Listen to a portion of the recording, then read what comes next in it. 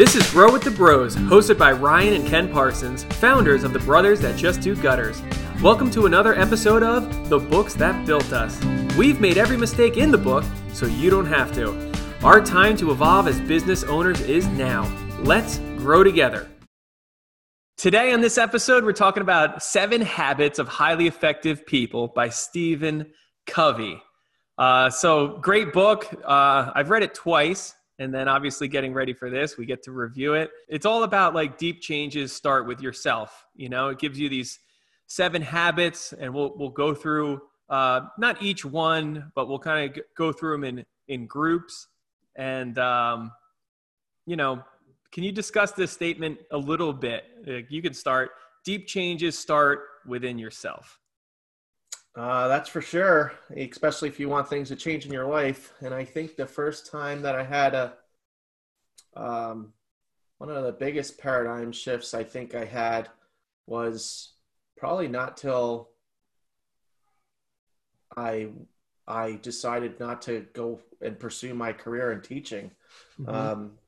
That was probably one of the biggest changes, was to not pursue that and to go ahead and get back into what I thought was construction, but was the gutter business. And, that was a big shift for me at that point in time. And I really didn't know all the changes that would have to be made.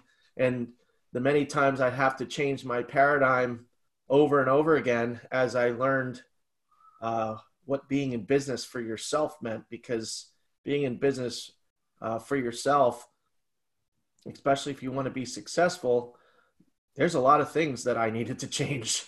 Yeah. And I know for you, like a lot of the changes you wanted to make were very personal changes. Like in the beginning, you didn't love to go networking. You didn't necessarily always smile when you met somebody. You became very hyper aware of the things about you that you wanted to change, that are typically things that, you know, people might say, well, that is who I am. I am who I am, leave me alone. But you felt a big need to kind of really work on yourself in departments that I think a lot of people don't. Talk about that a little bit. Well, one of the things is I knew that in order to be successful in business, one of the big parts in our business especially is interaction with people. Because it's a high volume business. So it's not just going out there on a job site and working there for, several days or weeks or months at a time. You're constantly getting in front of different people all the time, with our average job lasting anywhere between 3 and 4 hours. You could be doing multiple jobs a day. And, I quickly realized that it wasn't just something that I could just go to work every day and be successful. And, I started to have to pretty much get out of that comfort zone of who I was up until that time, and to become different and change. And I needed to become, one thing I realized right away is I needed to get better with my skills of interacting with people. Mm-hmm. And in the book, it, changed. In the book, it starts out with yourself. Everything that you want to do in life, whatever it is that you want to accomplish, you have to start with you. And I knew that me wasn't the person that I needed to be in order to be successful in business, especially in this business where you're dealing with all types of different people and personalities every time you knock on somebody's door. So, so that was definitely a big eye opener for me. We've seen this, and for me, I've seen it on the personal and interpersonal side. I felt like that's always been a strong suit of mine. I mean, I was never a student, but I loved school. I loved going. I loved socializing and being with everybody. But just grades weren't my priority. And then when it came to business, I was good at the networking, and I liked a lot of that interpersonal stuff, but I was really bad on the business side, and even, business intelligence and things like that. So having to change and develop all of that kind of stuff it was huge. It was a big chunk of time over years of developing all that. And what's really cool is seeing it in our team members. I'll pick on Kaylin because she gets to edit all this stuff, so she can choose whether to keep it or not. But when she started, she was basically fresh out of college, and we threw her into some crazy situations early on, like, came in doing social media and marketing and some photography and going out to job sites. And I think within 2 weeks, we had her like doing a training with the guys in the field. And I know she was petrified. She was literally like hyperventilating while she was going through this. But what was awesome is she knew that that's something that she had to work on. She threw herself in there anyway. And it was amazing. And to now see her get up in front of franchisees and do what she does, and the amount of time that she spends in front of people, for somebody who would have rather hit under a rock than do it, it's awesome, to see that and to see people that are actually working on themselves. She could have easily said, I'm not comfortable with that. It's not me. Get someone else to do it. And, we would have figured it out. But for her to do that and make those personal changes, they're painful. They're very painful. And that was awesome. And it was, it's been really cool to see Kaylin's growth. And obviously we could go, we've got Gabby and Danny and Job and Jimmy and Kevin and Karen, and we can just keep going down the list. But I think it's important to note, we've had a lot of people that are on our staff for a long time and currently, and the common denominator are they work on themselves. And it's really interesting. I don't know if it really hit me till now, but yeah, there's an obvious thread. People that have been here and moved up in the company, they actually work on themselves outside of work. Yeah, and what's cool about that is that if someone doesn't make those changes within themselves, they're not going to have the ability to be able to lead others to do so. And all the people that you've listed there and many more that we could add to that list for sure is they've done the opposite of that. They've seen that there's a certain thing that makes them uncomfortable, but they were able to overcome it. And these people are now leading other people. And I think too, if we were to interview some of them, they probably would never even have expected to be where they're at even right now. And that's what I love about what we do in creating opportunity is it's the same thing that we've done. We're not asking people to do something that we haven't done ourselves. And that's it. You have to be that person. If you want to be a great leader and you want to have people following you, you have to start with yourself. Yeah. And that's the bottom line. And if the more that you change, the more that you're going to be able to sow and give into others that are part of your organization. And that's beginning. Good. And as a good leader and manager, I mean, it's our job to stretch our people too. The day that you hire somebody, you can't assume that 3 years from them, they'll only have the same skill set. That would be awful, So it's kind of up to us as leaders to see something in them and say, all right, I know you're uncomfortable here, but we're going to stretch just a little bit, and you get them to stretch and grow. And I know we're going to get a little bit into that later, but I love that. So there's 7, obviously this book, they make it real easy, 7 habits, and we've got 7 habits. So we're going to, I'm going to just tell you each habit first, and then we're going to just, break it down, in groups. So habit number 1, be proactive. Habit number 2, begin with the end in mind. Habit 3, put first things first. Habit 4, think win-win. Habit 5, seek first to understand, then be understood. That one's awesome. Love that one. Habit 6, synergize. And habit number 7, sharpening the saw. All right, so we're going to basically, the first 3 habits focus primarily on yourself. All right, so we're going to just kind of talk about this group of being proactive, begin with the end in mind, and putting first things first. Being proactive starts with you. Focus on what you can control. And that's it, and it could be small little things, and it could be bigger things as you go. But you want to continue to improve your abilities and your skills. And you got to be able to look at that inside yourself and be able to say, okay, what is it that I need to, reactive means that you're reacting all the time to things happening to you instead of being the opposite of that is being proactive and preparing yourself ahead of time to acquire the things that you need to be successful. So one of the things that I did early on in business is that I knew that I needed to learn more about business, because that's not what I went to school for. And I certainly didn't have people around me to teach me about business and how to be successful at it. So, I started reading all kinds of books like The 7 Habits and many others that really helped me to get ahead of the game skill-wise and behaviorally, and also to define what it is that I wanted to get out of this thing, and that's something that I think is hugely important in being proactive, that you need to have a mission and a reason why that you're doing something. Because if you don't, and you don't have a mission, what happens is that you can get off course a lot of times. And we've all heard these sayings of, down another rabbit hole or shiny lures that can distract us. But being proactive helps you to stay focused and control and in the direction that you envision for your company to go in. So I think that that's really important to do that. Yeah. And focusing on yourself, like, we hear a lot, like our coach likes to talk about this, and I love this saying is like, be the best version of yourself. And I love that. We all have our good days, our bad days. We handle situations well, sometimes poorly others.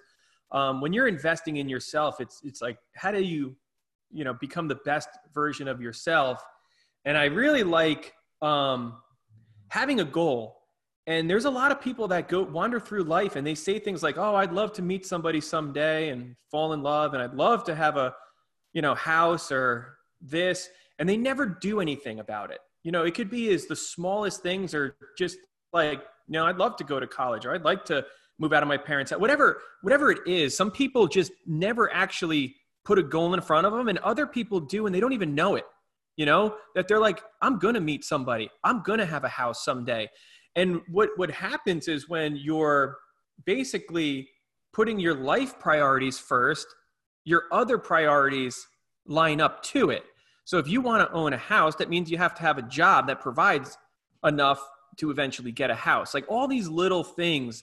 I really like that you have to be working on yourself, and then it's easier for those other things to kind of fall into place. Yeah. And another thing that a lot of people, especially now, we all have a tendency to focus on things that we cannot control. Yeah. And that's a big one right there. I can't control what's going on in the world today, but I certainly can control what's going on in my little circle of influence here, and do the best that I can to focus on the things that are going to not only make a difference for me, but are also going to make a difference for the people that are impacted by the decisions and the things and the behaviors and all the things that I've done on myself that are going to impact the people in my circle of influence. And that's really going to further enlarge. By doing that further enlarges your circle of influence to become bigger. And that creates not just opportunity for myself, but it also creates opportunity for others when we have that mindset. Yeah. So there's this awesome quadrant in this book, and it's called the time quadrant. And oh man, I am a lot of times awful at prioritizing, but you've got important and not important things that happen in our life, in our business, in our personal life. And we've got urgent and not urgent. So in the first quadrant, there's important and urgent. And so something that's important and urgent would be like a crying baby, a kitchen fire, certain phone calls, right? So these are things that need to be attended to rather quickly. Something that is not urgent would be exercise, your job, planning, maybe you're planning a vacation, or you're planning, your next business move. That's called not urgent, but it's important. And then you've got not important, but urgent, an interruption, a text, a phone call, distraction, just something that's just not urgent, but it grabs some of your attention. It might be urgent, but it's not important. And then you've got not urgent. This is like trivial stuff, busy work, watching TV, entertainment, just little things that are just time wasters. They're not important and they're not urgent. But what's crazy is this says you have to focus on the important but not urgent. And I believe the only reason that Ken and I are where we are is because we learned how to focus on the not urgent but important. Franchising a business was not something we had to do out of urgency. It's something we wanted to do, but it was important to us. And it basically took a lot of planning. It's not kind of like, hey, I'm going to go for a walk today. And you literally just go outside and you go for a walk. It's not something you can do immediately. And even like planning and exercise, it's important. But for a lot of us, oh crap, I can't go today. You know what? Something happened with the kids. Something that's not important pops up and takes priority. But what this book is telling us is if you want to get ahead, you need to focus on the not urgent but important stuff. That is huge. And one of the tools that you can use too, that we've used very successfully is having a system in place to where you're able to have accountability in your team to be able to review those things. And then, especially with Stephen Covey's book, more brains are better than one. Mm-hmm. And that's why we love franchising, and the principles that we're talking about today is everything that we've learned. And a lot of the things we've learned out of this book. But there's things called big rocks. Yeah. It gets assigned big rocks, and there's a 90-day plan that each person on the team has. Imagine having a team of people that are all have their own plan that is specific to their department or to their skill set and what they're passionate about, and they're working on those things. Yeah. And what's awesome is that's not how my business started out. That's for sure. I was the one that had to figure out all those things. And believe me, I didn't figure out half those things until we started assembling a team. Yeah. And that's really powerful too, is when you can start having, if it's just you, then start with you. And pretty soon, as that vision continues to grow and you start to grow, more people will join your vision for what you're wanting to do. And then you'll be able to share those big rocks and those plans to hit your goals. So let's just break that down a little bit. I mean, in the beginning, you were talking about reactive versus, proactive. And in the beginning, the business was very reactive. We reacted to the needs around us, good or bad. And, and that's how you start. Bad. A lot bad, but a lot good. People calling, you react and go give them a quote and you go do the work. But what's interesting, if you want to start really small, so kind of what Ken's saying is, let's say you want to go on a vacation. It's as simple as picking a date. All right, by August, I want to go to, the Caribbean. Okay. Wow, that's an awesome goal. How am I going to get there? And then you just work your goals backwards. That's it. Well, I'm going to need $3,000 to do that. How am I going to get $3,000? Well, I'm going to have to work and save money. That's it. It's all it is. But when you're focusing and planning, it's important to you to go on that vacation. And now it's just working it back. And that's exactly what a 90-day plan is. And a big rock, like Ken's talking about, a big rock is something that takes time to achieve. Building a business takes time to achieve, whether you're hiring your first employee or building your sales department or you're replacing yourself with a GM. Everything takes a plan. And whatever the goal is, whether it's a personal goal or a professional goal, you've got to start with the end in mind. And that's what this book really talks about. What's the end goal? What is it? And now just work it backwards. I love that. And the only way you're going to get ahead in life is you've got to spend time on the things that are important but not urgent. I love that. Yeah, and the end in mind is going to change. It's definitely changed over the last 21 years of being in this business. I didn't just all of a sudden open up a business and think that I'd have locations all in different states. But that will evolve over time. And what's cool is that you go down the path and you see where it takes you. But when you have the principles that we're going to be talking about, and you start focusing on yourself and becoming a better version of yourself, which has become, I think I could speak for Ryan, it's become our personal mission statement. And I think it's a great personal mission statement because it really, it helps you when you're making a decision or a choice in life.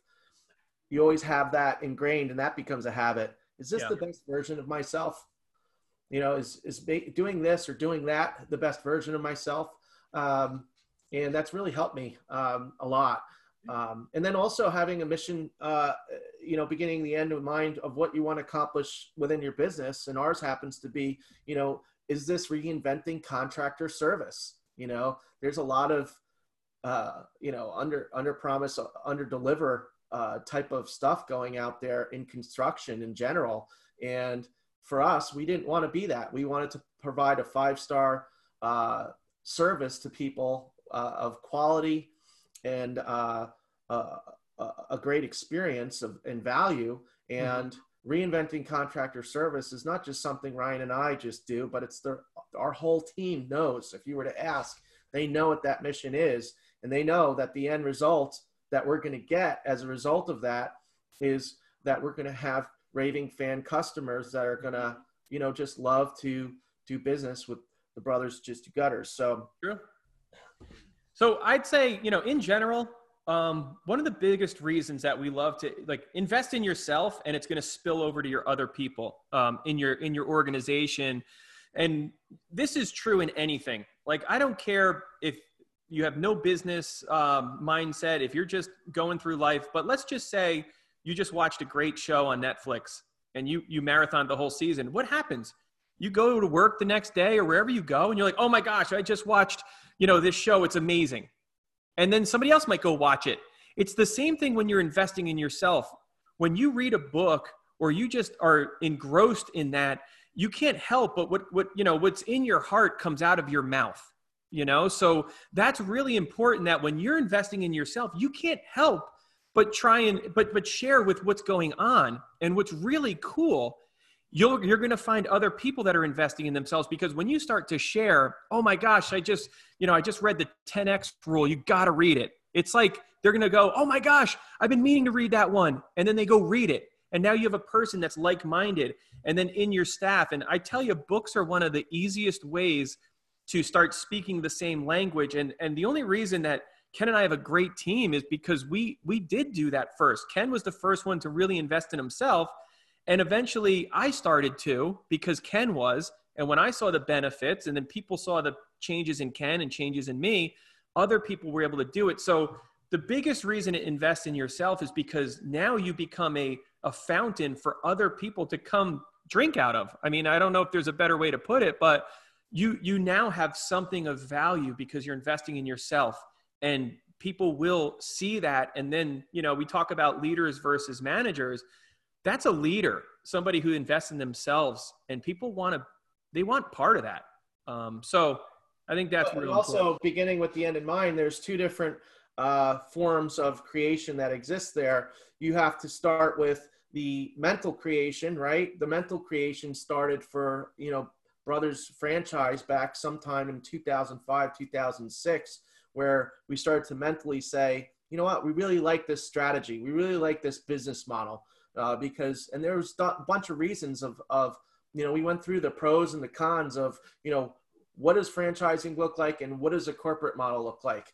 Mm-hmm. And we started to envision that. And really we felt the values and who we are, it really aligned with what franchising and the philosophy and strategy of franchising were. So that's the direction we moved in. And as we moved in that direction, and that mental creation started to bear fruition to the physical creation that we see has happened here today, of that business evolving from a little self-employed business that was all me, then to Ryan, then to us becoming a small business corporation, and then from going to a small business corporation to going to a franchise. And that whole evolution happens also with us internally, personally. We have to do the work on ourselves like we do on our business, in ourselves, to see the internal changes start to happening within myself to become the better version of myself. And then those external changes will manifest themselves in a more successful and happier version of myself as a result of all the hard work that I put in to myself. And it all starts with, what is it that I'm wanting to do and accomplish, and what does the end of that look like? And that helps you to work your way backwards too, to fill in all the gaps that you need to get there. It's great. So the first 3 habits, focusing on yourself, and now the next 3, 4, 5, and 6, are primarily focusing on, people and relationships. So for review, number 4 is think win-win. Number 5, seek first to understand, then be understood. And number 6 is synergize. That's my favorite. Huh? That's my favorite. Synergize or?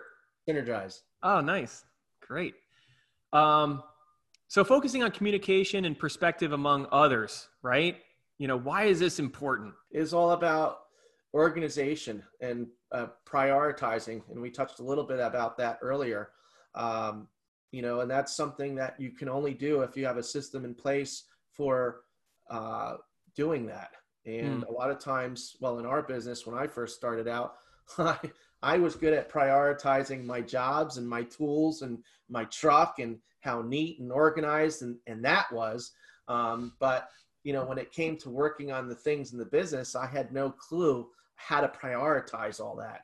And, that was definitely took time. But, looking back, I can say that the way you prioritize those things is that first of all, you have to make time and commit to those things in your calendar. One of the biggest things that I find in our industry and in all industries is people complain about not having enough people to do the work. There's no good help out there or whatever. Well, then the question becomes, am I putting first things first when it comes to recruiting and interviewing people, throughout the week? Or maybe that's not the problem you have. Maybe there's other problems in your business that you have, but when there's a problem there, I need to be able to solve that problem by making time to do it. When I do, and I put something in place to solve that problem, then it can be solved going forward. So you have to have that.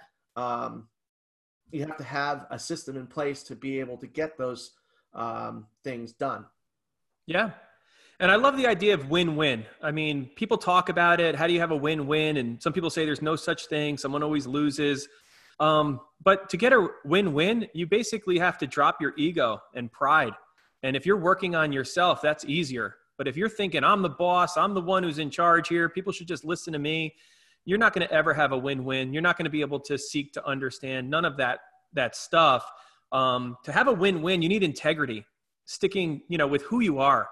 Your values, some maturity, expressing your feelings with a balance of courage and consideration. And then this next one is like, this one's tough. I find myself going back and forth. There's an abundance mentality. Life is no zero sum. There's plenty for all.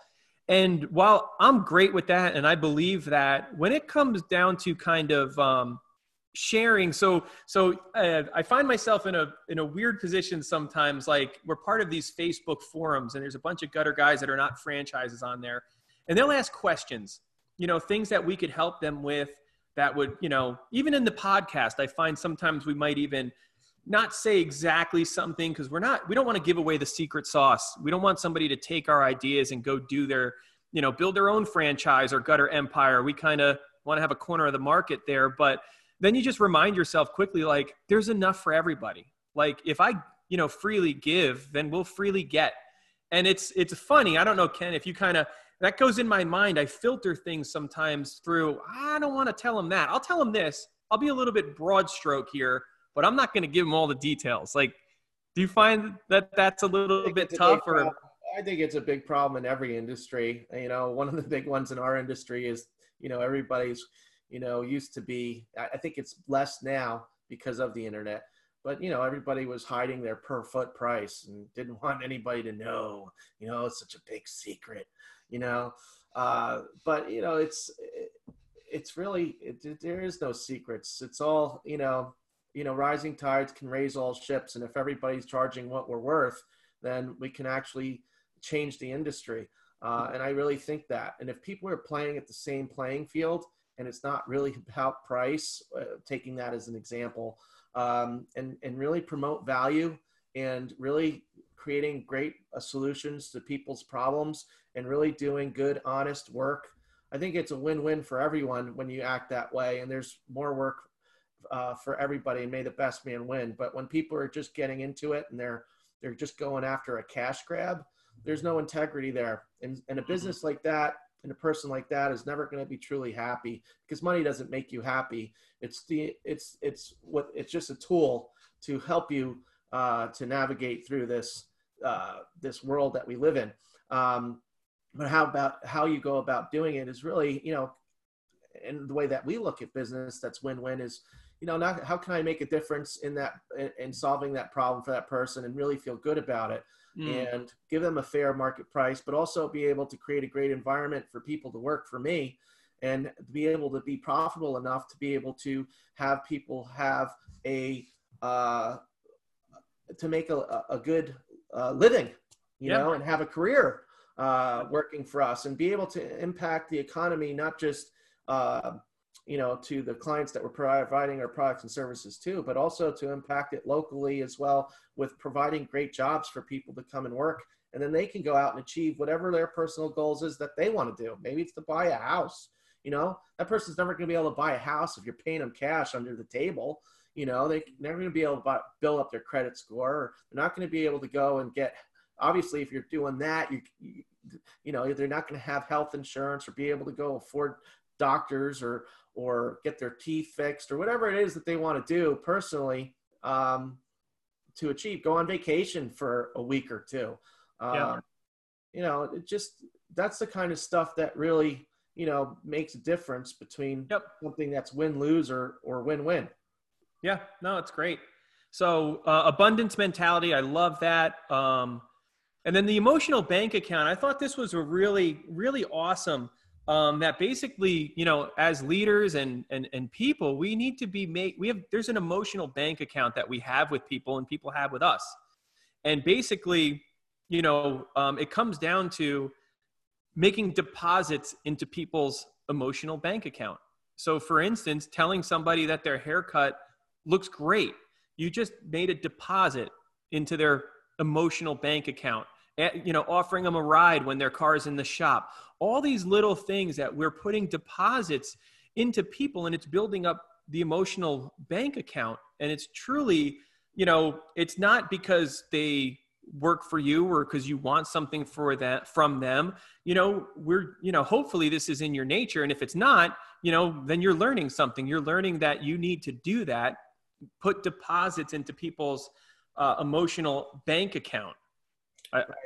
It goes along with what we did in a podcast, another book review that we did a long time ago. Another way to say it too is to provide more value than you receive back in cash value. And that's something that we live by in our, Ryan and I are not driven by money. It's really, this business has been driven by just leaving a legacy behind of being able to reinvent contractor services, not just for property owners, but also for people that work for us. And you know what? One of the biggest things that we really love is just seeing the success that individual franchisees and their employees have because of this, because of what we've created. And I think that is a big deal. Is you're making deposits into people's lives that are life-changing, and to see those changes happening right in front of your face, and then them also being so thankful for it too. And there's nothing else that beats that. And I love the idea of the bank account. At first, it's like very transactional. Like, you make a deposit into their bank account so you can take a withdrawal, so you can get something back.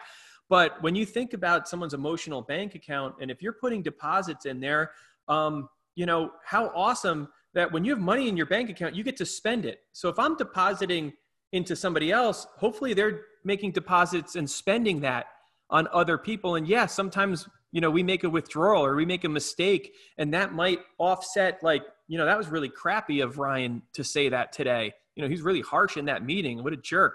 But if I've made enough emotional, good deposits into that bank account, hopefully I don't go into the negative with, one bad moment, right? We're all going to have a bad moment or a bad time, but hopefully, when you watch your balance, it's still in the positive. So, I like the idea of that a lot. So make sure that you're, investing in your people, in their emotional bank account. It's a lot of people say business is business and personal is personal. Keep your personal life at home. And Ken and I truly believe that business is personal. I don't understand how anyone can do it any other way. And if you're able to separate all that, then you've got a bunch of robots in your business. There's stagnant. I can't imagine any sort of culture if it's like nobody ever talks about anything personal. You don't ask about their family, how things are going. I mean, how in the world do you do that? It doesn't make sense to me. Maybe that's, how a lot of other businesses work, but don't make sense to me. So habit number 5, this is one of my favorites. Seek first to understand, then to be understood. That was a big one for me to overcome. Had a lot of changing that had to go on there. I was could be a very opinionated person back in the day, and even finishing people's sentences before they were done talking type of person when I would get myself going, depending on the topic. But, one of the most important things to do is to learn how to be a good listener. And I've read enough books now to know that I need to keep my mouth shut and wait until people, even in meetings now, to where, I wanted to be the guy.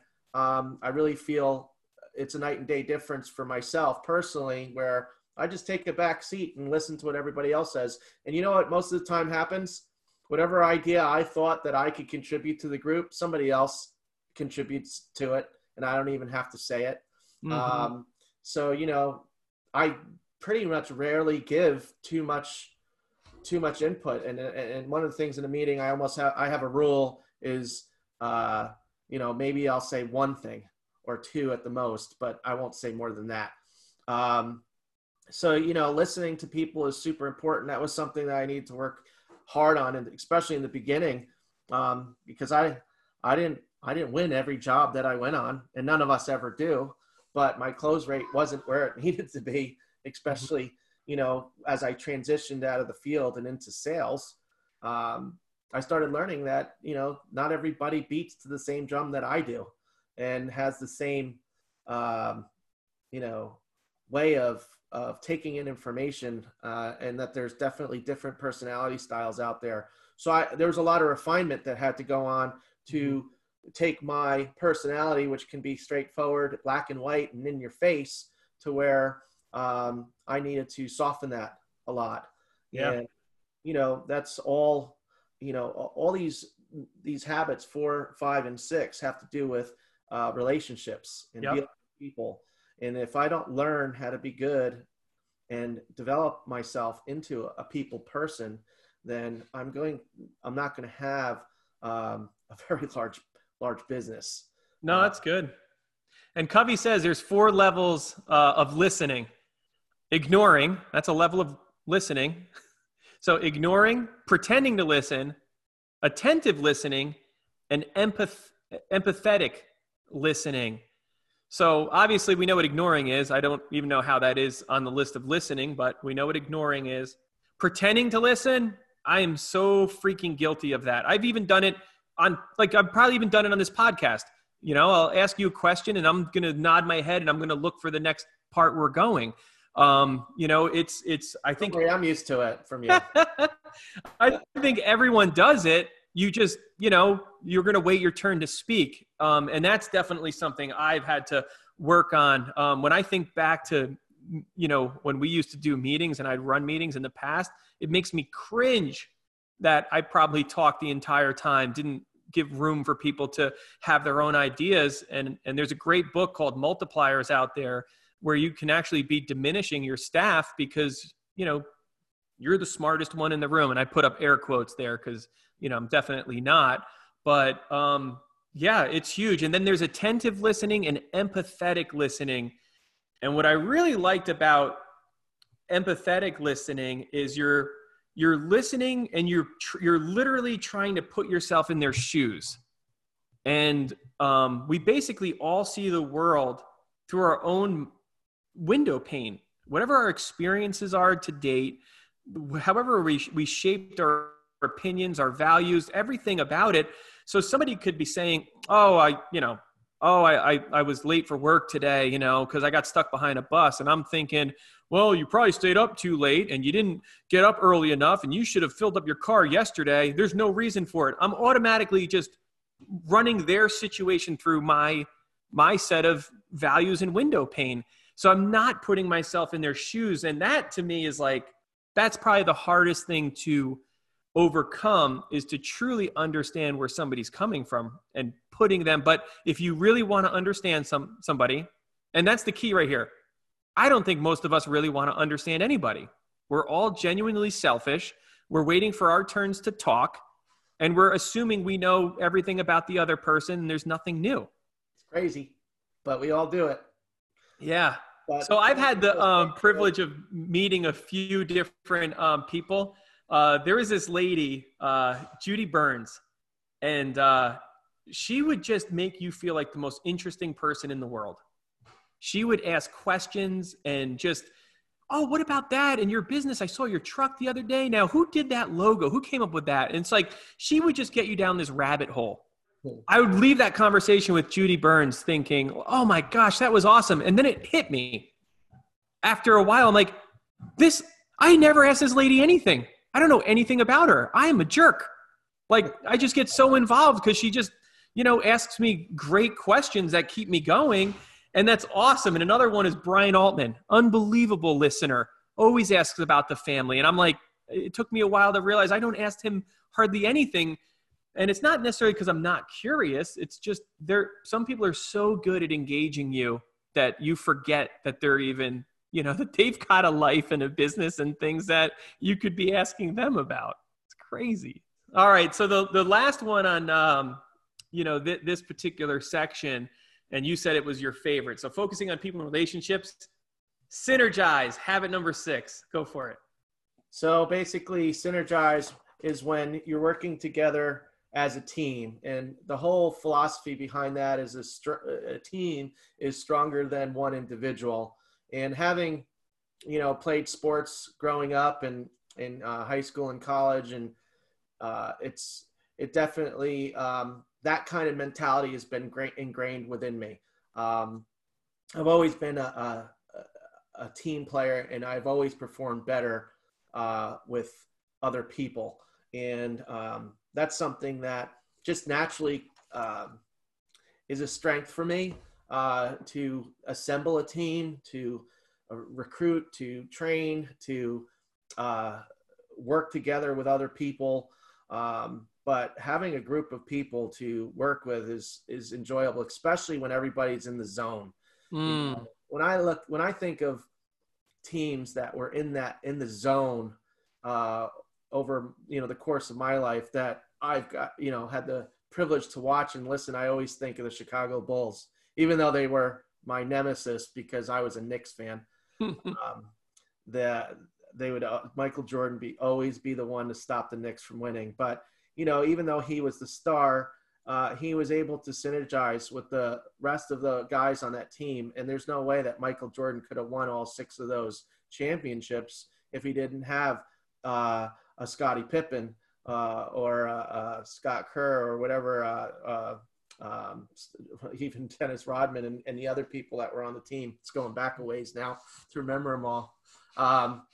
But anyway, and that's what I feel like that we've created here at Brothers Gutters. And I love the synergy that we have, not just at our corporate location where it all started, but also that whole culture and that idea of synergizing has spread into the rest of our organization and franchisees. And what's so cool about that, which even goes even further, is that those franchisees have created the same culture that we've created in developing their own team in their territory that they're operating out of. So to see that repeatable process happening and the synergy that we have, and then the synergy that we have when we all come together with our ideas, I really feel that that's what the gutter industry really needs. And a lot of industries need that in construction. It really needs a fresh new look, and it needs a paradigm shift. And Yeah. I really think that I think we as human beings have been meant to work together, and working together as teams and teams of people to achieve things. And I think you can achieve way more working together than you can by yourself. Oh Um, my gosh. by yourself, uh, self, yourself, selfishness, what is really, behind that? What are the thoughts? And maybe there's a paradigm that has to shift in your thoughts there Yeah. about how your worldview is on that. Good. But synergy is something that I love, and is one of the most important things I believe to success in any business, is to believing that, you know what, I'm not the smartest guy in the room, but Yeah. you know what I do know is that I'm going to find the people that are smarter than me to be a part of my team in certain areas of business, because there's That's no way great. that I can be. Yeah. So I really feel that for me is what he's talking about here, is that, rising tides raise all ships. More brains are better than one. There's so many different quotes and things that run through my head that you can talk about here. But, everybody has their own behaviors, their own personalities, their own skill sets and talents that they bring. Yeah. And that's what makes, I don't know, that's what I love the most about business, is that. Yeah. No, that's great. And I was just thinking about how if whatever your goals are, if you can achieve them by yourself, then they're not big enough. Because any goal worth attaining needs other people. So whatever your goals are, whether in business or personal, if you can do it yourself, then I don't think it's nearly big enough. You have to have goals that are bigger than you. Just a side note there. So last habit, and I love this, and sharpening the saw. Focus on the continuation of growth and improvement. And it's important to always continue to improve and grow, right? Absolutely. Yeah. So there's this so when it comes to sharpening the saw, there's a couple famous quotes out there. The one that quickly pops to mind for me is, give me 6 hours to chop down a tree, and I will spend the first 4 sharpening the axe. Abraham Lincoln. Lincoln, right? Yep. And that's basically, if you've ever tried to chop down a tree with a dull axe or use a dull chainsaw, it's insane how much longer and more effort it takes. Like a brand new pair of scissors that just goes right through it, versus the old kind that's not even, connected together at the center anymore. It's just so important to sharpen the axe. And I think what's really cool between me and Kenny's the one that would go into the shed. You can correct me if I'm over exaggerating. He'd grab the axe and start hitting the tree immediately.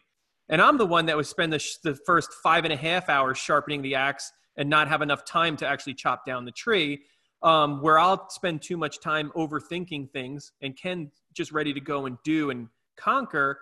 And I think him and I as a team, we end up in a really good spot. But I like that. We have to sharpen the axe. We have to be better people, invest in ourselves, invest in our team. If we're going to accomplish anything like chopping down a tree, it's way easier with a nicely sharpened blade, right? Absolutely. Absolutely. Yeah. And then here's the other one. I think the quote right from the book is, we must never become too busy sawing to take time to sharpen the saw. And I believe that's where most of us end up in our business and in our personal life. What does that make you think of, that quote? Oh, man. We must never become too busy sawing to take time to sharpen the saw. Well, that's what it was back when I think back to when it was just me on a truck.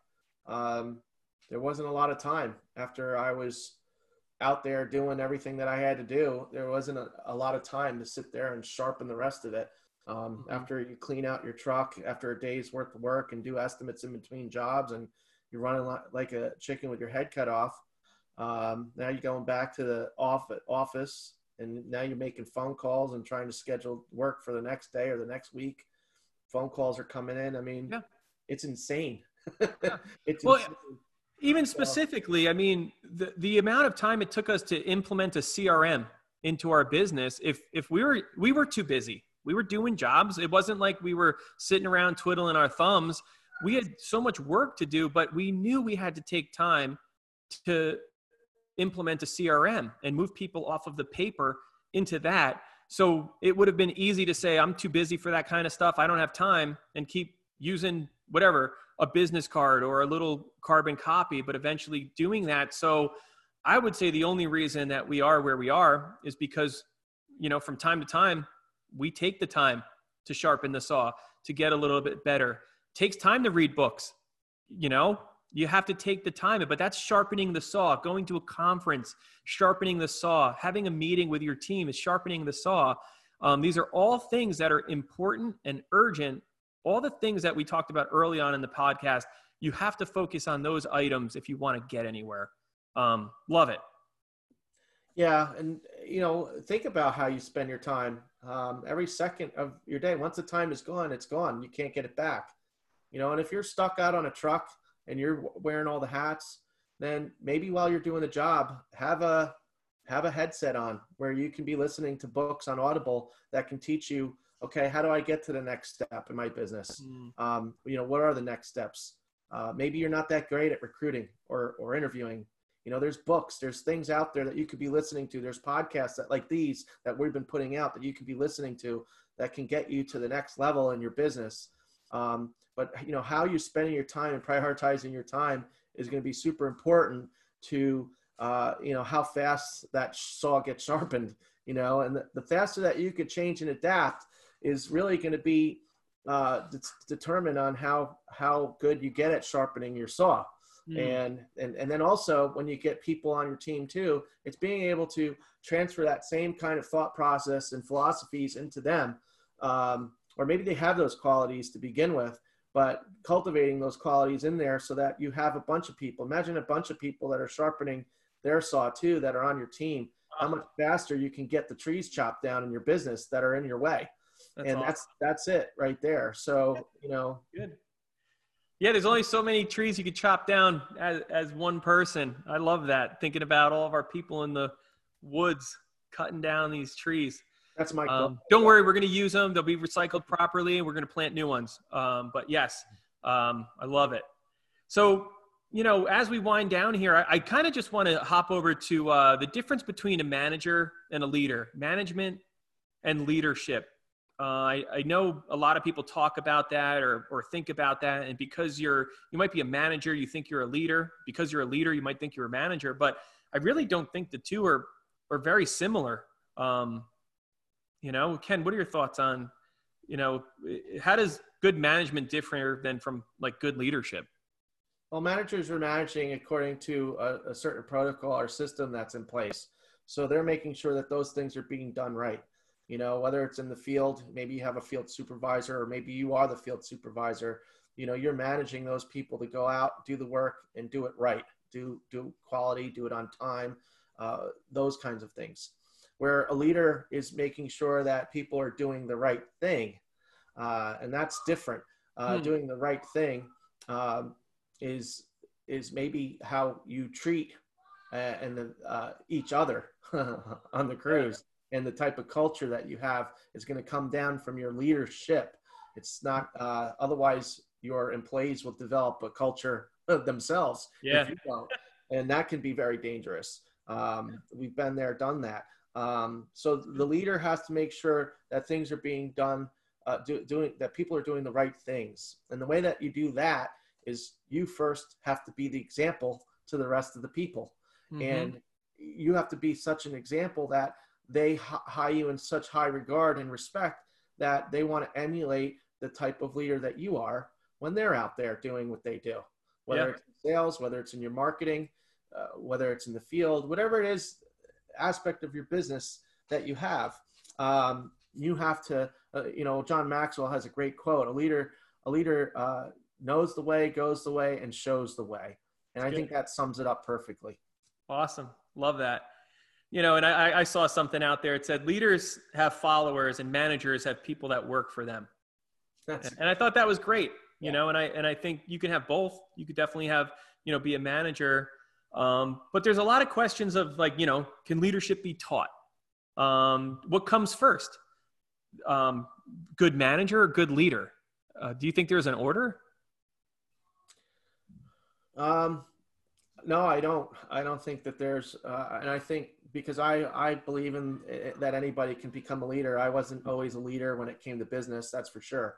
And I certainly learned how to become a leader in business, but it really depends on back to the beginning was what are you being proactive about? And if being a great leader is something that you want to be because you want to have a great business, then start sharpening the axe on leadership and start hanging around with people that are great leaders.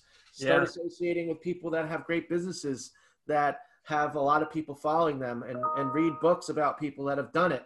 And it'll happen. But you have to have those internal changes happen within yourself first before you can start having the external results. Yeah. And what I think a problem is in today's society is that everybody's used to just clicking a button or, looking on their phone and expecting immediate results. And there is no get rich quick thing out there that is going to work when it comes to this, except for really how fast you can change and adapt yourself to becoming the leader that you're meant to be or the manager that you're meant to be. But, everybody that's a great manager, in my opinion, is a great leader. Yeah. No, that's great. I mean, I don't know. I can kind of, I've seen some people that can manage things really well. They've got the hours down pat. They've got everyone, but at the end of the day, it might just be transactional. They come in, they do their job, they leave. If something were to go wrong, they would not follow that leader. They wouldn't leave their job. If that manager left and went somewhere else, they'd all stay where they are. A good manager who's also a leader, those are the types of people that, they're like, when they go out on their own or they move jobs, everyone wants to go with them. And I think I think it's a little hard to distinguish and when that turns the corner, but, and then they talk about natural born leaders and you see it. And I don't know. I'm sure there's already studies out there and someone will, say something contrary, but man, when you see little kids and they get together, I've got 5 kids, so I've seen this all the time. There's certain kids that emerge as the leader that when 5, 6, 7 of them get together, they're like, hey, this is what we're doing. We're going to go in the woods, and they sell it and everyone follows them and they do what they want to do. And they look up to them as the cool kid. I don't know how they figure it out so young, but they do. So I do think there are some traits, some traits that some people either have or can be learned. I don't know if you can teach it because teaching is one thing and learning is a different, but some of the traits, go ahead. You can't teach it if somebody doesn't want it. Exactly. Like anything. Like what you're saying about the kid that is the natural leader out there, there's somebody that might want it. And that might be example of somebody in our business that wants it. You can tell that they're, don't worry about this. I'll take care of the schedule. Just show me what I need to do. Or you can see that there's a hunger about them that they want to do more, right? They're not the type of person that just is coming in, like you said earlier, 9 to 5, they're punching in the clock. They do a great job. There's nothing, they're good at managing what they have and what their job description entails. But the person who is a leader is the one who's going to be hungry for more and wants to really rip the responsibility out of you as being their leader because they want to take it over and they want to create opportunity for themselves. And us being good leaders need to recognize that. We need to recognize it and cultivate it. And that's where, you can start being able to sow those seeds of leadership into somebody to develop them into the leader that they want to be. But it's something that somebody has to want. Not everybody wants it.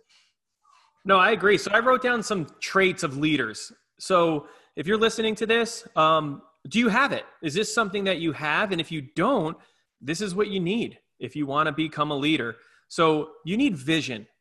And that's one of the things that Ken has in abundance, like scary vision for me, because I'm more of an implementer. He's a visionary. So whatever his vision is, I have to figure out how to implement. So, but it's great. Ken can see far.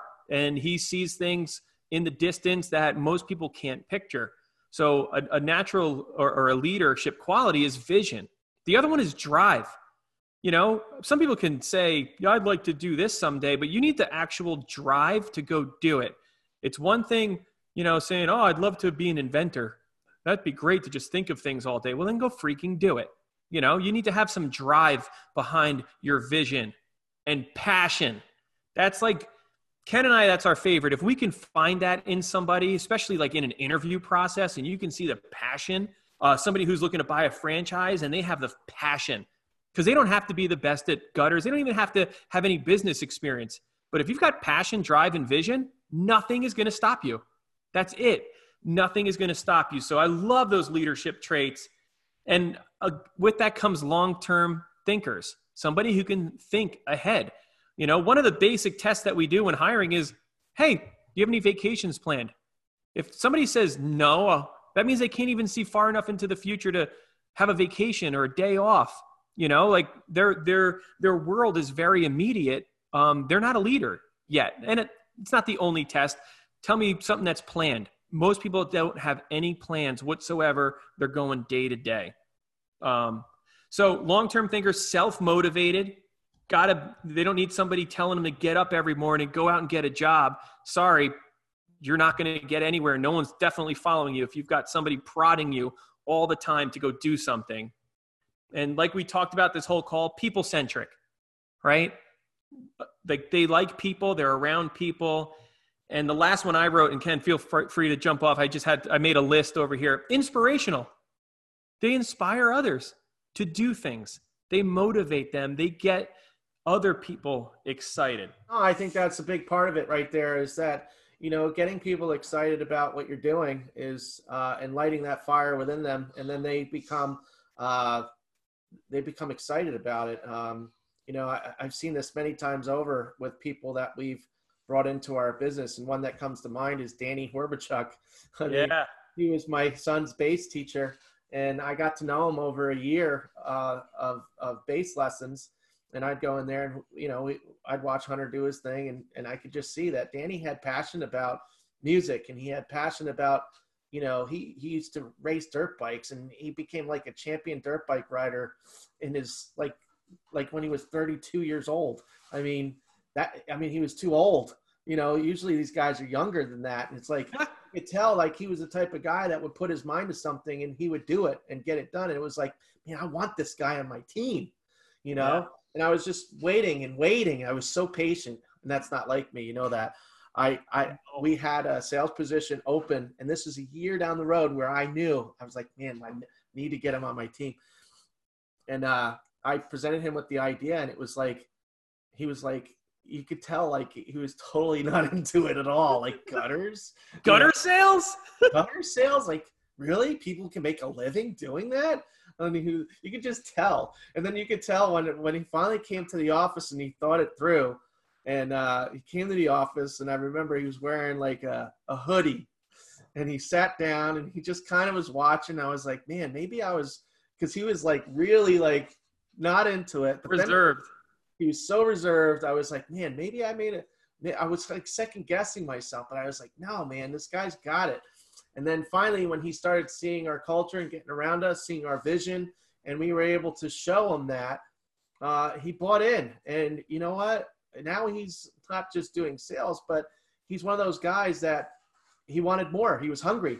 He's a leader, and it's just in him. And now he's the sales manager, and he's taking over the role of general manager next. I mean, yep.